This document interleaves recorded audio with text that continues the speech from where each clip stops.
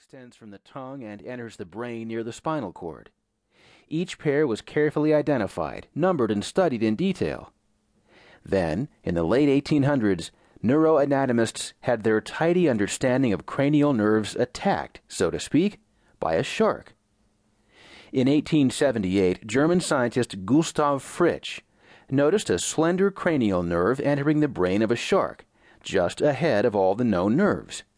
No one else had noticed it before. Even today, countless students in anatomy classes dissect dogfish sharks, but few detect the nerve because it is still not in the textbooks. The discovery put anatomists in a predicament. Because it was located in front of the olfactory nerve, the new nerve should have been named cranial nerve 1. But renumbering all the cranial nerves at this point was impossible, because their identities were deeply entrenched in the medical vocabulary. The solution was to christen this new find Nerve 0, the terminal nerve. Most people forgot about it altogether.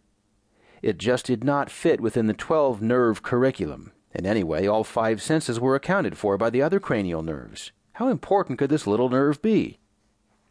It would have been easier to overlook this inconvenient discovery if Nerve 0 were present only in sharks.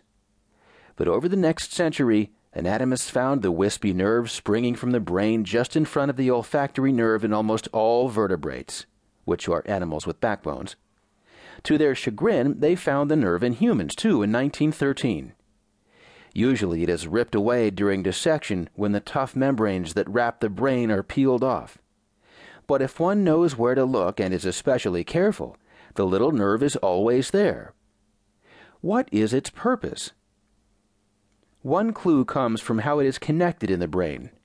Like the olfactory nerve, Nerve 0 sends its endings to the nose.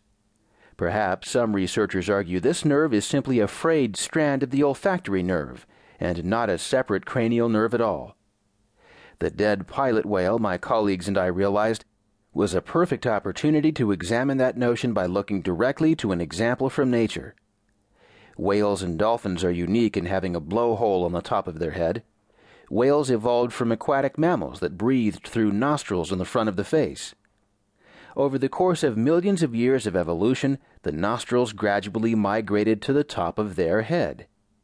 In the process, whales and dolphins gave up the sense of smell, and they lost their olfactory nerve.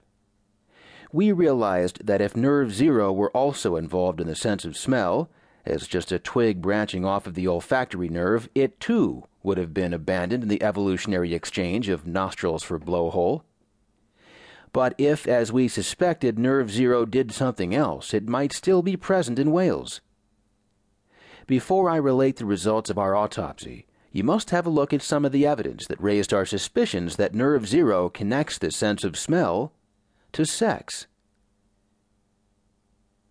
Smell and pheromones. Smell is the most ancient of all the senses. Even the lowly bacteria must discern the difference between nutritious and noxious substances by sniffing, detecting chemicals in its environs. Humans, who have a weak sense of smell compared with most mammals, nonetheless have 347 different types of sensory neurons in the olfactory epithelium, where cells for smell reside in the nose.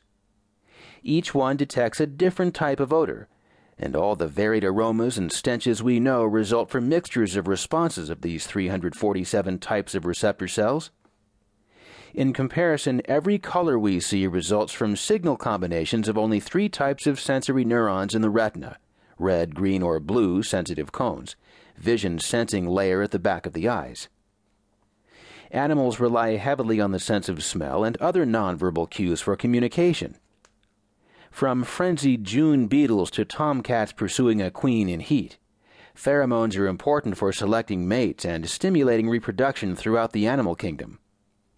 A stallion curls its upper lip and inhales deeply to snuffle pheromones from a mare in heat, a behavior called phlegmon. Many animals also rely on the sense of smell to determine sex, social rank, territories, reproductive status, and even identity of specific individuals, such as their own mates or offspring. In humans, mate selection and sexual reproduction are far more complex, but there are indications that people do exchange such